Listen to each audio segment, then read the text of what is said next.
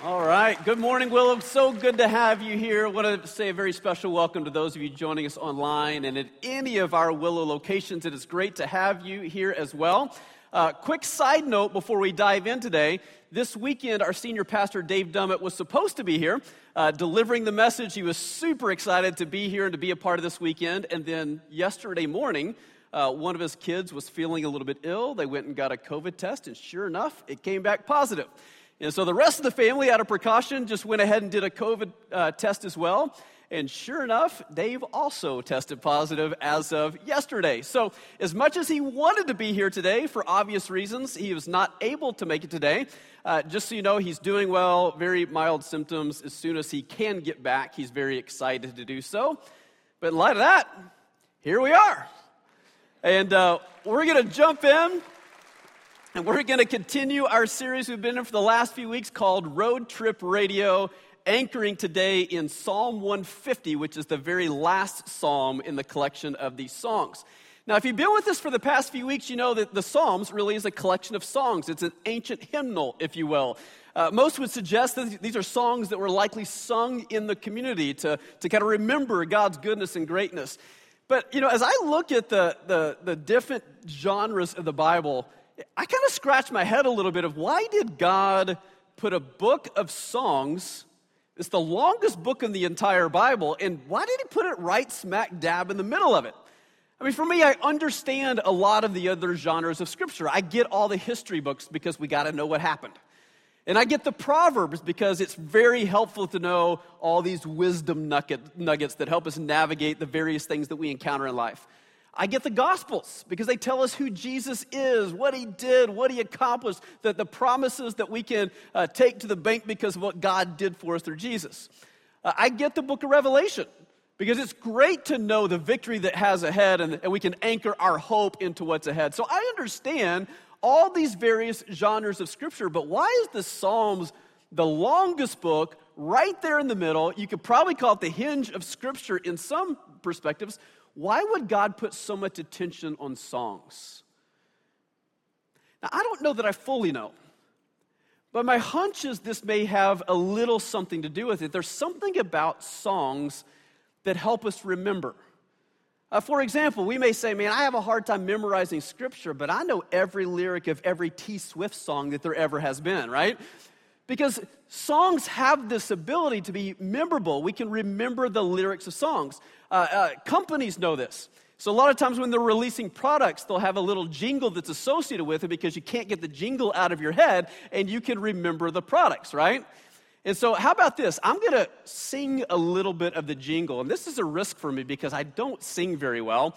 I sing around my house. My kids tell me to stop because their ears are bleeding. But I'm going to sing a little bit of a jingle, and I need you to finish the jingle. You can't say it. You got to sing it.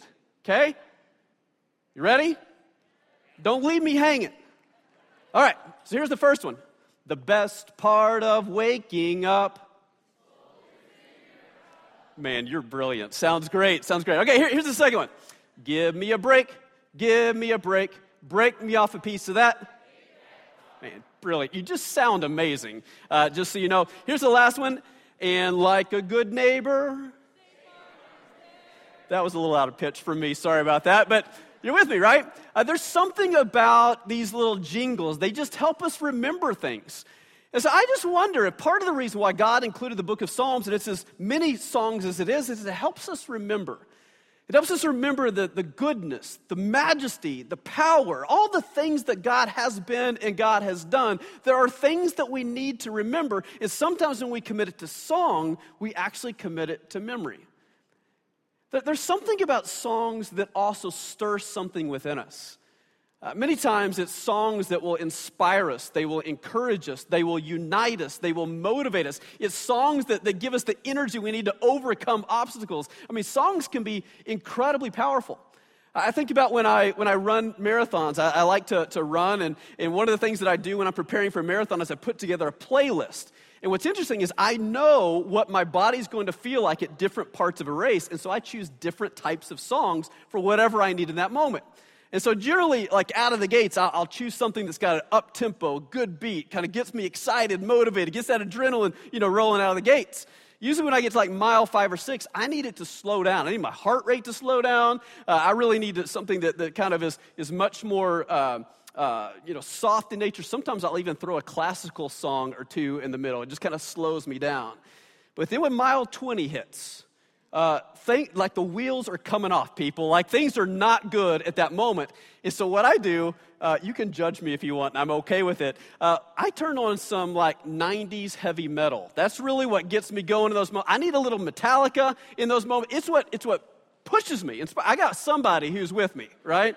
It's what pushes me, right? It helps me overcome those types of things. And music has a way of doing that. It can lift us. It can move us. It can unite us. It can motivate us. There's something so powerful about songs. What's interesting is the Psalms are not the only place in the Bible that you read songs. Miriam, back in the book of Exodus, she sings a beautiful song.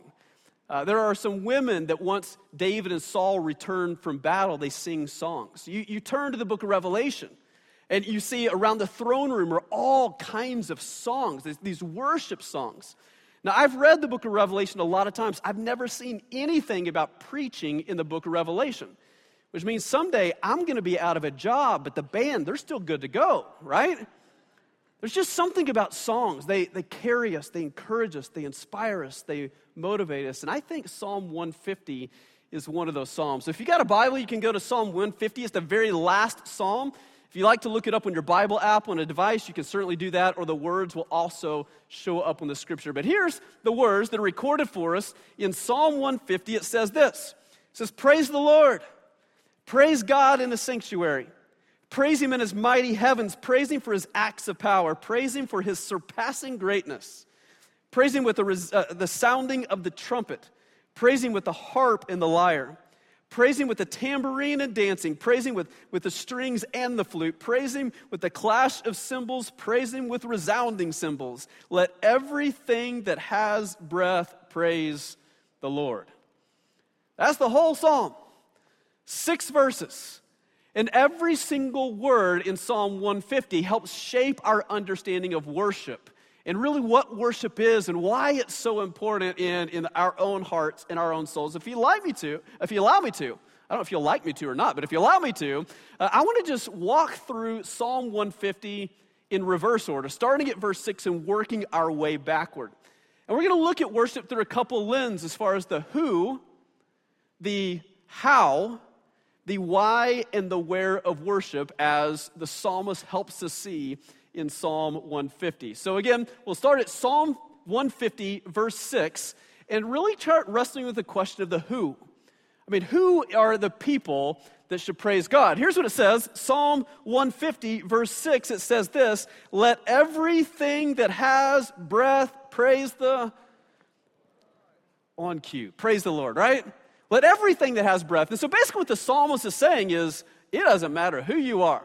Every person that has ever been created, of all times, of all nations, of all countries, of all ethnicities, every single one of us was designed to worship. Now, I think it would be helpful for us to really expand our understanding of worship. I would argue that every single person was created to worship.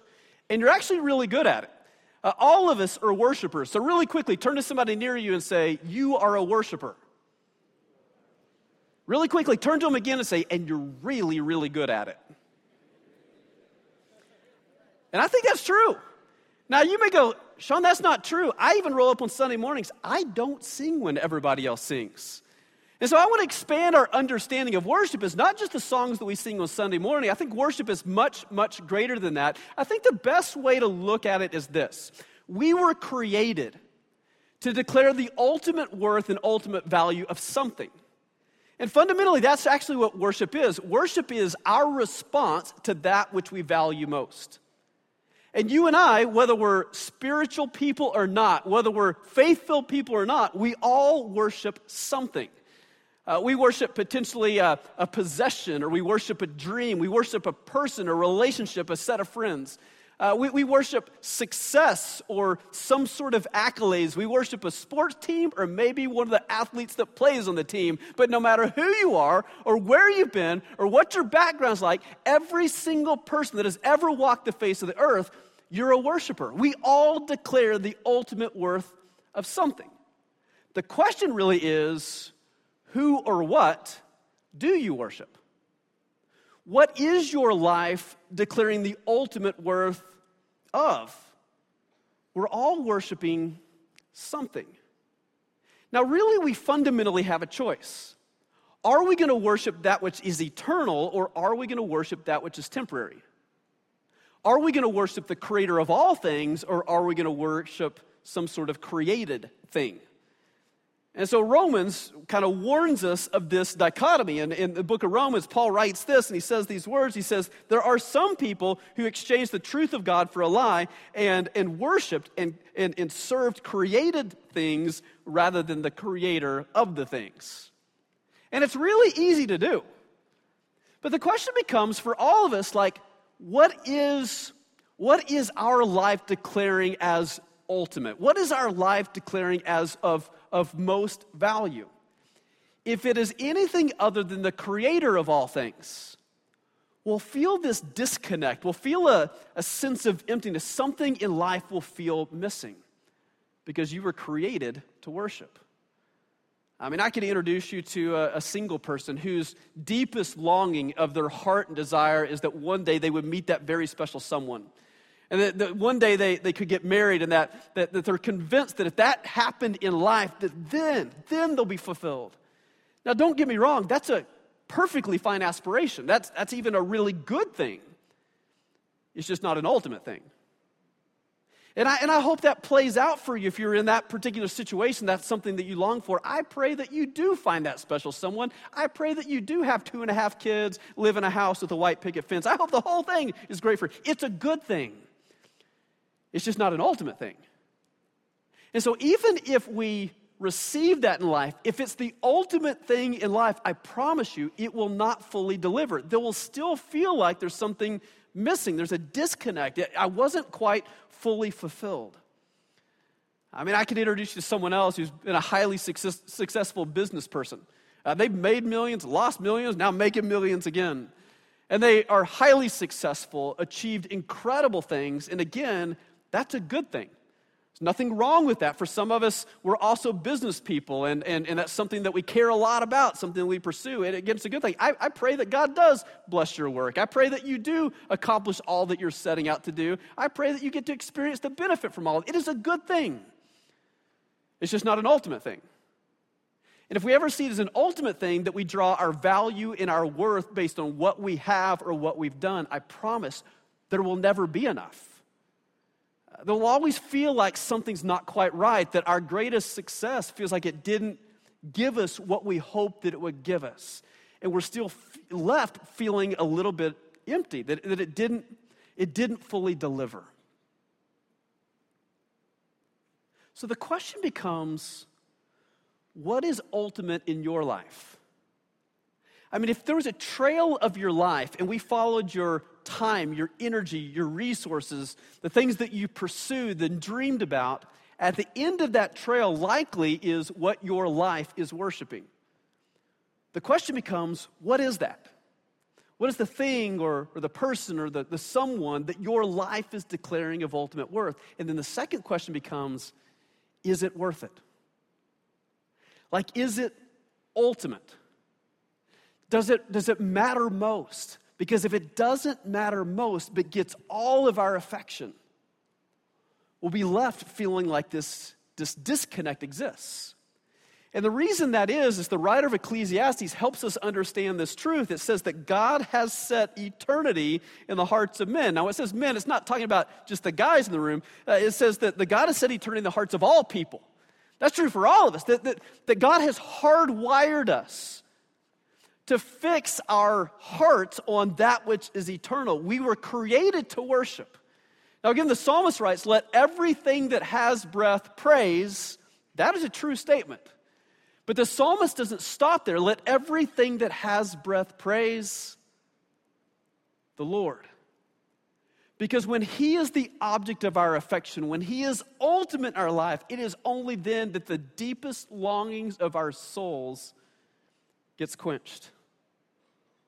That when you get to discover the the power, the majesty, the unconditional love, the wisdom that helps us navigate things in life, when you understand him as ultimate, there's nothing else that compares. That we leave everything else behind in order to worship him. As the psalmist wants to make sure that we're very clear about the who it is that we worship. But I think we can also really lean into the how. Like how should we praise God? Let's go back to Psalm 150. It says this, it says, praise him with the sound of a trumpet, praise him with a harp and a lyre, praise him with a tambourine and dancing, praise him with strings and a flute, praise him with the clash of his cymbals, praise him with resounding cymbals. Basically, he's just thinking about everything that you can possibly make noise with and say, use that to praise God. If you got a trumpet, play it. If you got a cymbal, crash it. If you've got an accordion, I don't know why you would, but own it and just go with it, right? Basically saying, I want you to use everything at your disposal in order to praise God. And it's not just the musical instruments. You notice he said something about dancing. It's not just a vocal thing, it's a physical thing. And I would even say it's even beyond that. I would say worship is not just a physical thing or a musical thing. It is an emotional thing. It is a spiritual thing. It encompasses all of who we are. So how do we do that in a practical way?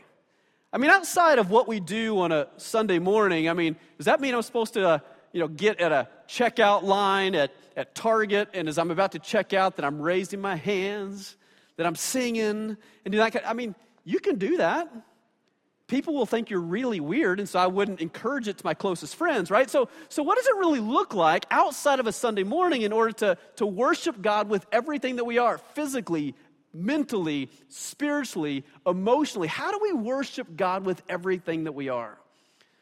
I think the best way I know how to understand it is I think about it in this way.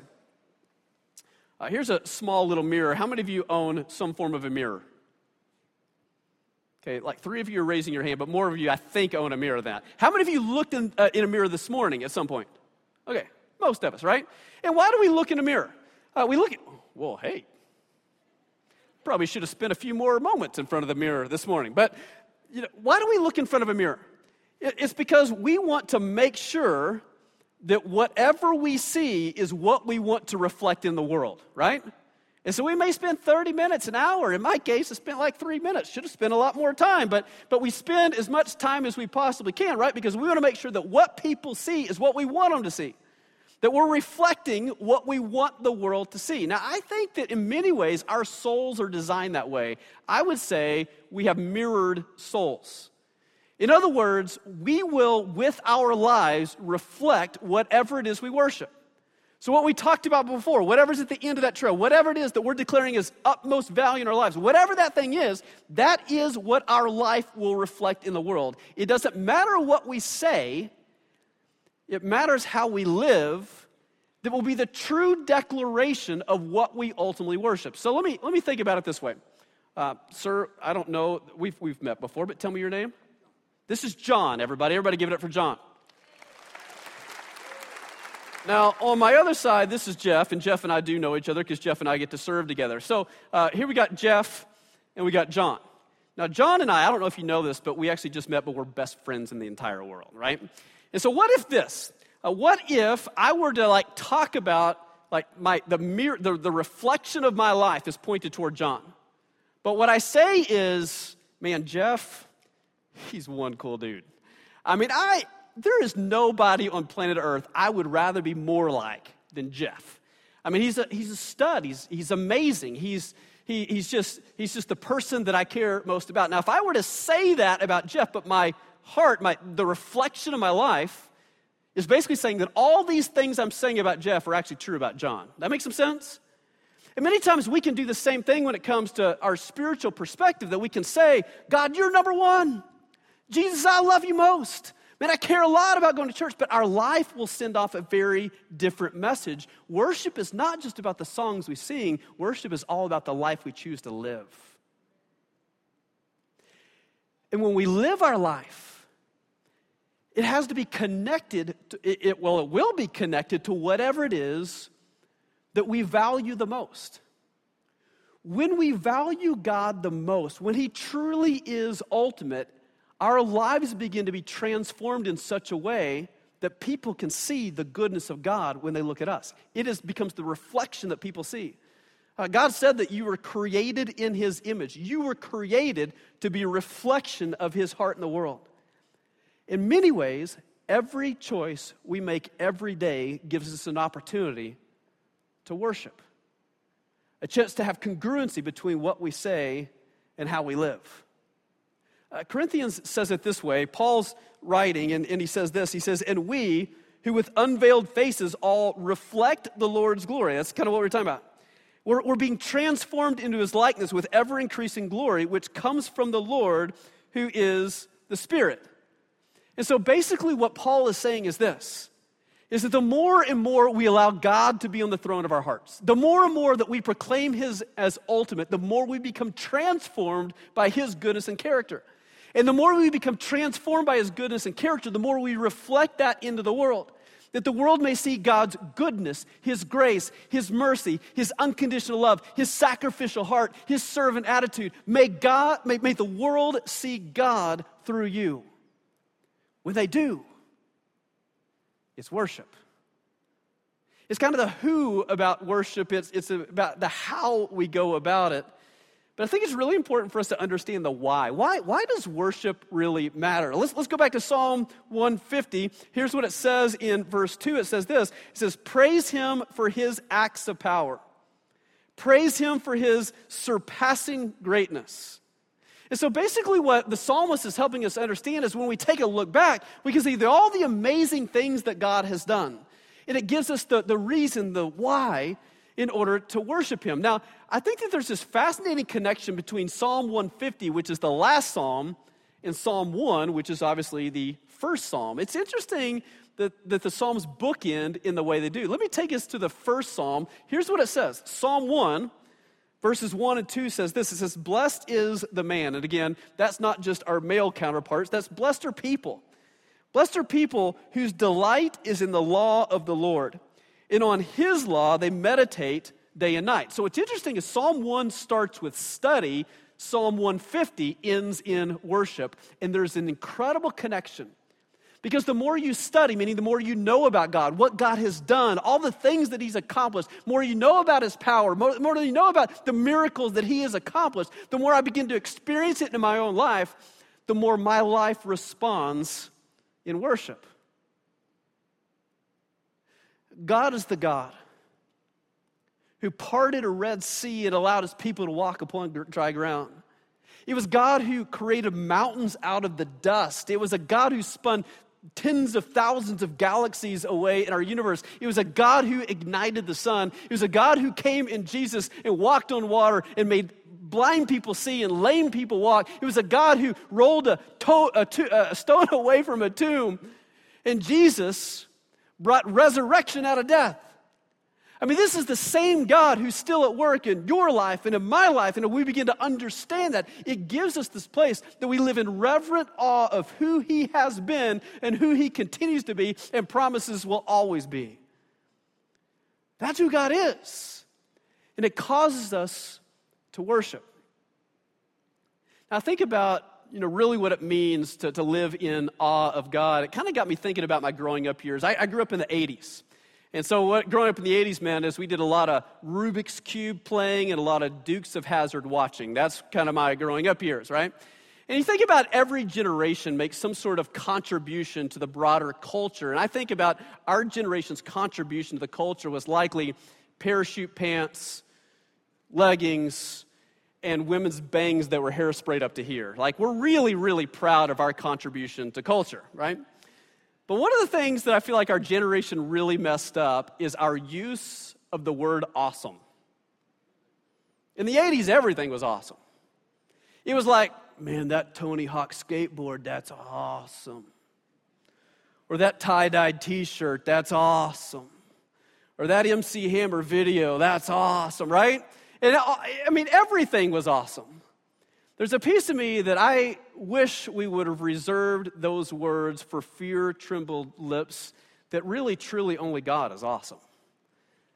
Only God is the one who is truly worthy to be praised. God is the only one who's majestic, worthy of glory, the one who truly should be praised. That is our God. He is awesome. It kind of reminds me of this. I've got a really good friend who owns a company in the local area. His company's all about microscopy, meaning they can look and analyze anything under a microscope. There's this whole data analysis division. They look at some incredible stuff. So he's done some top secret government cases. He's done some really high profile court cases. It was his company that took some of the pieces of the Challenger that exploded, analyzed them, and tried to determine the cause of that particular accident. They've looked at some really cool things. And as you would imagine, with a company like this, he's got some very high-powered microscopes, some of the most high-powered microscopes you can find in the world. You can find in his office. And so he's taking me through a tour. It's really cool. There's one room you go into that there's this microscope that's about the size of the room. It's really impressive. Now, he's done a lot of cool things and analyzed a lot of amazing things, but I would argue his greatest work happened in November of 2016. It was shortly after one of what I would say one of the greatest days in human history. November the 2nd, 2016, on a Wednesday night, rainy night in Cleveland, the greatest baseball game that ever has been played was played.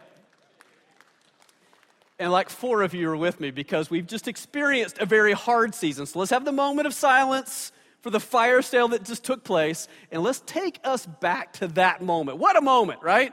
When the Cubs finally, after 108 years, finally won the World Series. As a lifelong Cubs fan, and many of you are lifelong Cubs fans, it was a moment. I know we got a few boos. You White Sox fans, you got a better team. You're going to win another one soon. But that was a moment for us, right? We don't have any moments coming up soon. So that was a moment for us.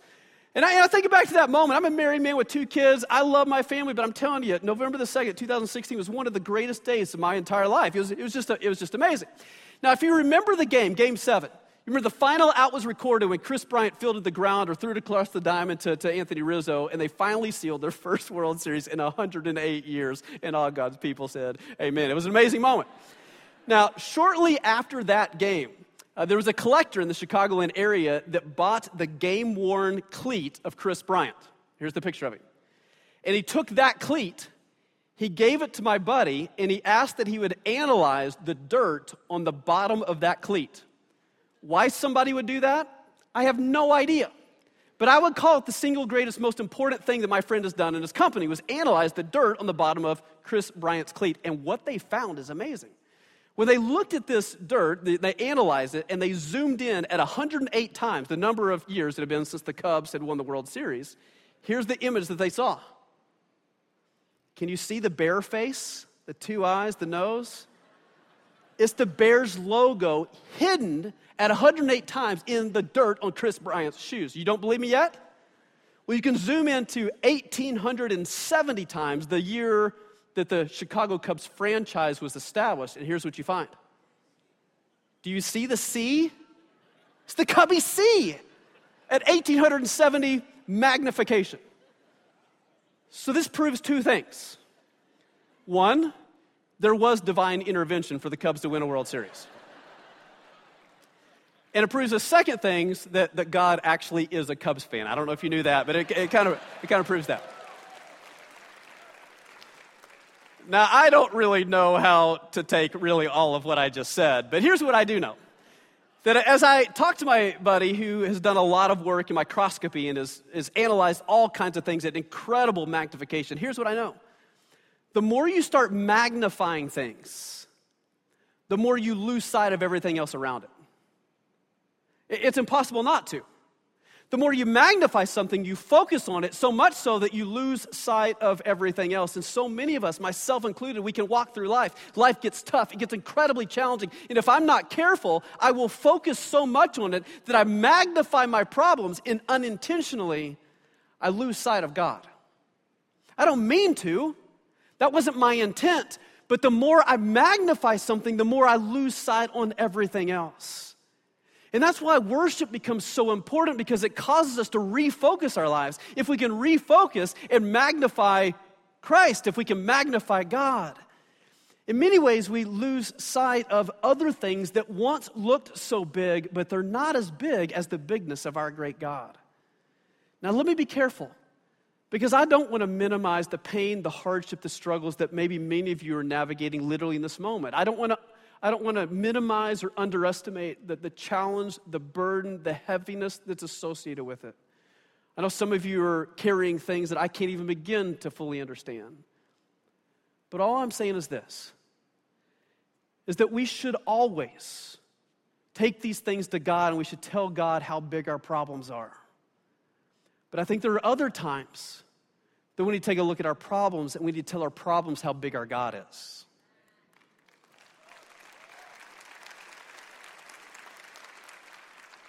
And the God who has done it, He can do it again. And He's worthy of our worship. And so there's the who. There's the how. There's the why. And the psalmist also wants us to know the where of worship. I mean, where should we praise God? Here's how Psalm 150 starts. It says, praise God in the sanctuary. It says, praise Him in the mighty heavens. So basically he's saying the sanctuary is the things on earth. We should praise Him. And when it comes to the places in heaven, it's a place that we should praise Him. So basically what the psalmist is saying, hey, just praise God everywhere. That there shouldn't ever be a place that you ever go that's not a place that you can't praise God. That God can be praised at any moment, at any time, in any place, at any location. God is a God to be praised, right? And so really, the God can be praised everywhere. In many ways, there's a reflection of what happens in heaven in the praise of God and what happens down here as He is praised as well. And so praise can happen in a living room. It can happen in a bedroom. It can happen in a dorm room. It can happen in a boardroom. It can happen in a backyard. It doesn't matter where we're at. Worship is not confined to this room on a Sunday morning. God is a God that can be praised at all times, in all places. It was years ago, but a very good friend of mine committed an incredibly heinous crime. And I won't go into all the details, but I actually found out about it when I read the headline that came across social media on a Monday morning. I couldn't believe it. I couldn't believe as I read what he had done. I couldn't believe that this man that I knew and loved was responsible for such a heinous crime, but he was obviously arrested, and rightly so, and he was now being held at the local jail. And so because I'm a pastor, I knew I could get in to see him. As I remember rolling up to the jail that very first time, and I remember them bringing him out of, at the time he was being held in solitary confinement on suicide watch, and they bring him and they put him in front of me, separated by a glass and talking through a phone. And I'll tell you, I've never been in the presence of somebody who was struggling with darkness in the way I was in that moment. Unlike anything I'd ever experienced. He couldn't say much. He couldn't pick his head up. He couldn't look me in the eye. And so I did most of the talking that very first time, and I just reminded him of a God who still loved him, and a God who hadn't forgotten him, and a God who was still committed to him, that his story was not done, that his life did not have to be defined by his worst mistake, that his life could still be defined by God's greatest work on his behalf. And I told him that God loved him and that God was committed to him, because that was God's posturing. That will be my posture as well. And I committed to him that very first time that I'd come back to see him, and I did every week for almost 2 years. We had lots of conversations over 2 years. Some were great. Some were not as great. But over the course of time, slowly but surely, and it was slowly but surely, God began to reclaim his heart. It was a beautiful, beautiful thing to watch. But I remember I'd probably been there, I don't know how long it had been, 6, 7, 8 months. And I walked in like I always did.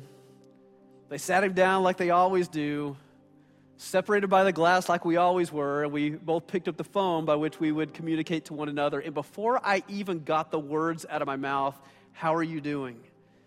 he interjected and he said, "Sean, can we just sing?"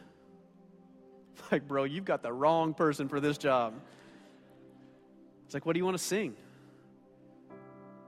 So let's sing church songs. I just miss it. Can we just sing church songs? I said, sure, what do you want to sing? He said, there's this song that I remember in the title it has hallelujah. Like raise a hallelujah. Can we sing that song? I don't think I sang a lyric on key. I don't think he sang a lyric on key. My friends, it was a holy moment that I'm going to sing in the middle of the storm. Louder and louder, I'm going to hear my praises roar. Up from the ashes, hope will arise.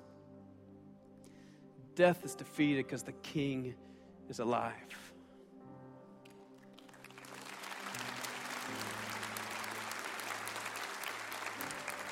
And we sang together, and we cried together, and we sang some more together. Where do you worship? You can worship anywhere. That hospital room, it can be a sanctuary. That intense boardroom, it can be a place of praise. That counselor's office, it's a place of worship. That jail cell, my friends, it can be holy ground. Your life will declare the ultimate worth of something or someone. Don't let your life settle for something other than the only one who rightfully deserves to sit on the throne of our heart. Don't settle for something mediocre, that your life will be in disconnect. You'll feel like something's missing. Something will quite feel somewhat empty. Make sure you point your affections toward the only one who's worthy of our praise and adoration. When we give him everything we are, it's amazing that some of our deepest longings, our deepest desires find themselves met in him. That if we can focus on him, it's not that everything else goes away, but it's refocused when he becomes magnified. Worship him in all times, in all places, with everything you've got. Bring your worship to him. God, that's our prayer. Is God, that we would be people, as difficult as it is, to push aside the temporary and allow us to worship that which is eternal. God, that we would push aside the created things that beg for our affection. We'd put them aside. We worship the creator of all things. God, we don't always get it right, and candidly, so often I displace you from your rightful spot on the throne of my heart, and I put something there that doesn't even make sense. But God, in this moment, would you recenter us? Would you call us to your presence? Would you lift us, encourage us, move us, inspire us? God, we believe you're worthy. The only one who is worthy. We pray that in the name of your Son, Jesus. Amen.